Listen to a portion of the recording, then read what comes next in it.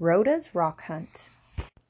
When Rhoda's Auntie June and Uncle Jonah took her on a long, long hike from their up north cabin, her shower was a bucket of cold lake water. Her dinner was salami and cheese, and her bed was a skinny little pad and a ratty sleeping bag. But she didn't mind, because of the rocks. Rhoda loved rocks. Smooth rocks and bumpy rocks and sparkly rocks and stripy rocks and rocks shaped like hearts and hats and horns. "All right," Auntie June said, "but you have to carry them all in your pack." They were moving camp every day and had to carry everything in big, heavy, bulky packs. Rhoda's pack was smaller, but she was in charge of hauling it through the woods and over streams and to the big lake all by herself. One day they hiked through a beautiful birch forest with rustling leaves and bird songs overhead. Rhoda found jagged rocks and bumpy rocks in that forest, and one with tiny sparkly bits that glinted in the dappled sunlight. Ooh! Into her pack they all went. Oof! And Rhoda trudged on, wiping sweat off her forehead. "Looks like someone needs a bucket shower," Uncle Jonah joked. Rhoda didn't laugh. The next day they crossed a rushing stream with whispering water all around and dragonflies whizzing past. Rhoda found lots of smooth, round rocks in that stream, and one with a curve that fit into her palm just right. Ooh! Into her pack they all went. Arg!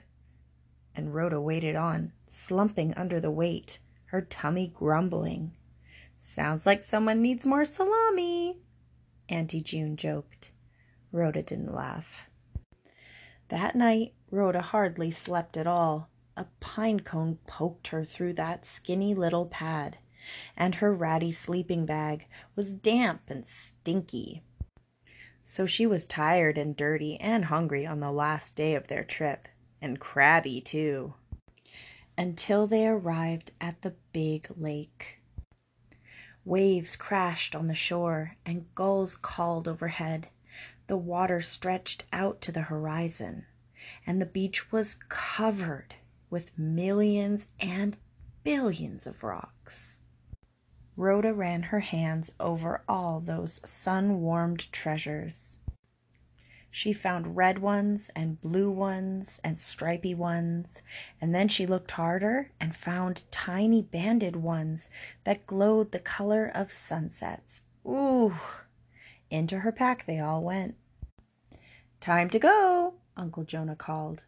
"It's not far now," said Auntie June. At the end of this one last hike, the cabin, a real shower, a hot meal, a soft bed. Rhoda jumped up and grabbed her pack and hoisted, but nothing happened. She pulled and pushed and panted. Uff! Uff! Urgh! But the pack wouldn't budge. "Help!" she cried, but her auntie's arms were full, and her uncle's was all loaded up. This pack was Rhoda's to carry, and it was full of rocks.